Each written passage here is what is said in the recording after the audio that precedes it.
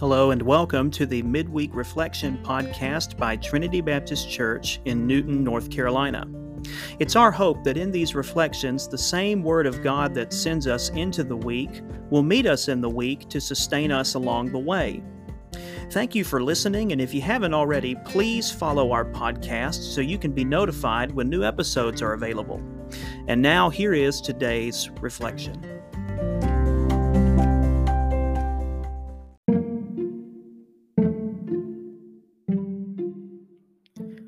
In Psalm 72:13, a royal psalm, the psalmist says of the king, "He has pity on the weak and the needy, and saves the lives of the needy." Psalm 70 verse 5, just a couple of psalms before this one, requires those of us who choose to pray the psalms to make a painful confession.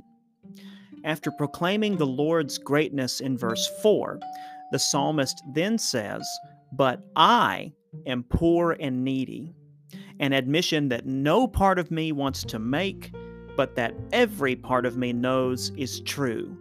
I am poor and needy.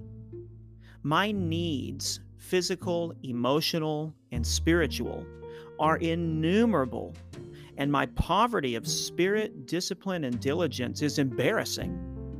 Indeed, embarrassing is the key word. I'm embarrassed by the psalmist's accurate description of my condition.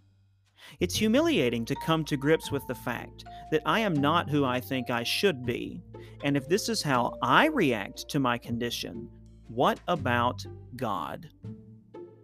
It's easy to drift toward the idea that God responds to our neediness in disappointment, that He too is embarrassed by us. And this perspective has led many, including myself, to repent before God for being such a letdown. Psalm 72 verse 13, however, the verse that we just heard, depicts a different divine reaction to our need. When God, in the person of His Son, our King, Jesus Christ, sees our need, when God sees our impoverished souls, our reserved hearts, and our non-committal wills, when God watches our nagging sins reduce us to discouraged dispositions, His reaction is not embarrassment. It's not disappointment. It's pity. Pity is compassion stirred up by the hardships of our loved ones.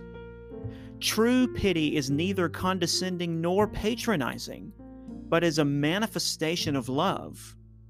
Pity is a father weeping while his daughter cries from illness. Pity is a congregation supporting their pastor and his family's travels while grieving the loss of a mother-in-law. It's a shame, really, that our culture resents pity, that it's considered a sign of fragility to be pitiable, because to be pitied well is to be loved well. And when Christ, our Savior and King, sees His people mired in sin, suffering, and shame, He responds not in embarrassment, but in pity. His heart is moved to sorrow on our behalf. He is grieved by what grieves us, afflicted by what afflicts us. He pities us. And it is His pity that compels Him to save us, doing for us what we are powerless to do for ourselves, praying for us when we don't pray for ourselves, being righteous when we are unrighteous. In His pity, Jesus grants us mercies to meet our every single need. When we are most embarrassed with ourselves is when Christ, in His pity, is most loving and tender toward us. The pity of Christ is then a liberating phenomenon. It frees the poor and needy, relieving them of the burden of all sufficiency. I don't have to meet my every need because in my need, Christ is near, displaying His power in my poverty and His strength in my weakness. So what if we do not need to repent before God for being needy, but for doubting His love for us in our need?